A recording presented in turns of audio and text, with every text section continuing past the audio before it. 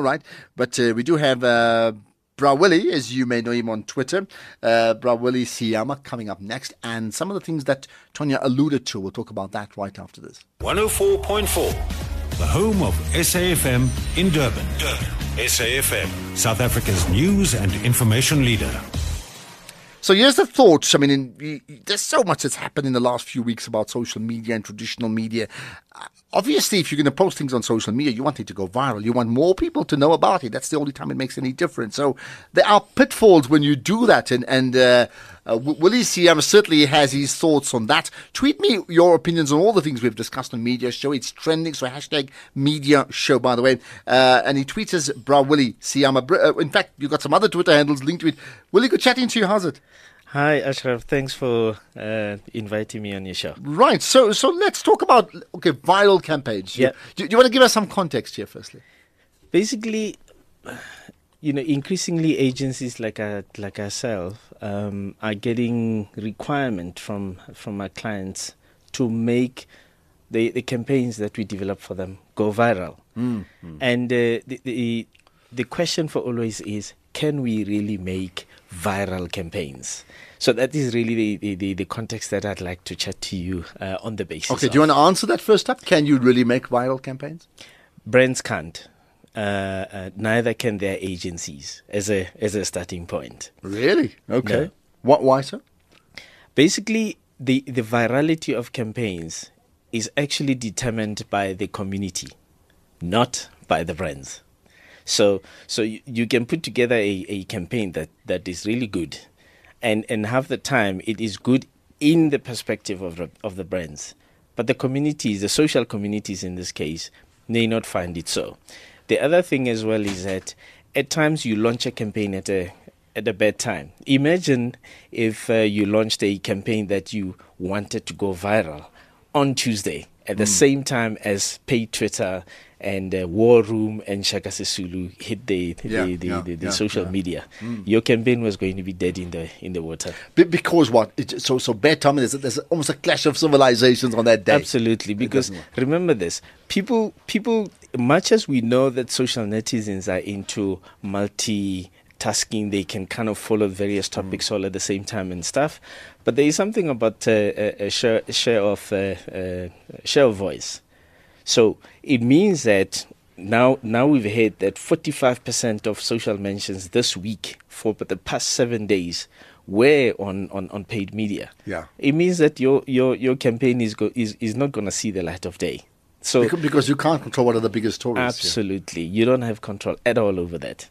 So and the same principle applies to globally. If you can't compete with Trump and whatever else is going on there, isn't it? There you go. Fortunately, though, the Twitter space works in a sense that you can still have local topics going, because even though Trump was big globally this week, paid media in South Africa was still a big topic. Was the number one story. Absolutely. So local is important. So so when we then talk about a viral campaign, just explain that, listeners have their own ideas. What is it when you say go viral or a viral campaign? Yeah. Basically, a viral campaign is an explosion of a brand message that takes effect across the media landscape.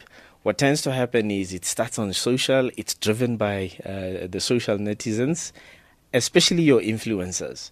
And the traditional media catches on to it, and they drive it even on traditional channels like TV, print, so and is it radio. only viral if it moves from social to traditional or not?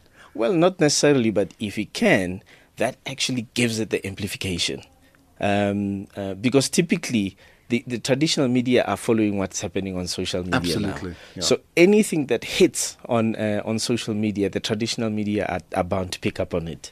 Paid media is one such example. Yeah, good point. Yeah. What then? You made the point that for it to go viral, you need public support, and that's Absolutely. out of your control, right? Definitely not in your control. And we've got plenty of examples to Give me the most famous one. I think the one about the My ANC in November, December, where they said, tell us about, us as a party and thinking people are going to praise, and they started using it as a sounding box to say, this is a problem with your party or my party, and it went completely against them. Absolutely. That is what tends to complicate things, because you may think that your campaign is a cool campaign and it's going to catch fire on digital media. And it takes a completely different turn. And the My ANC hashtag is one such example. We've got plenty. We saw it happening with the NYPD. They put out a hashtag called My NYPD and hoping that they were going to get positive feedback. They got such negative feedback, they had to basically close down that campaign. Close down in inverted commas, by the way, because when people have caught on to it, there's not much you can do. And any other examples?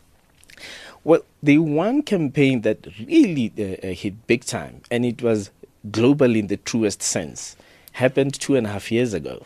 And this was the Ice Bucket Challenge. I don't know if you participated. I didn't, but I'm familiar. But just tell us quickly what it was. I'm familiar with it, but just go ahead and tell us. Basically, the Ice Bucket Challenge is a campaign that was used, and it was started by two golfer friends, by the way, to basically raise funds for their charities. It wasn't even about the charity that became the main beneficiary, which is the ALS. Okay, because they're the ones who actually benefited the most. The last time I checked, they actually raised about $16 million from the campaign. So we had all sorts of celebrities taking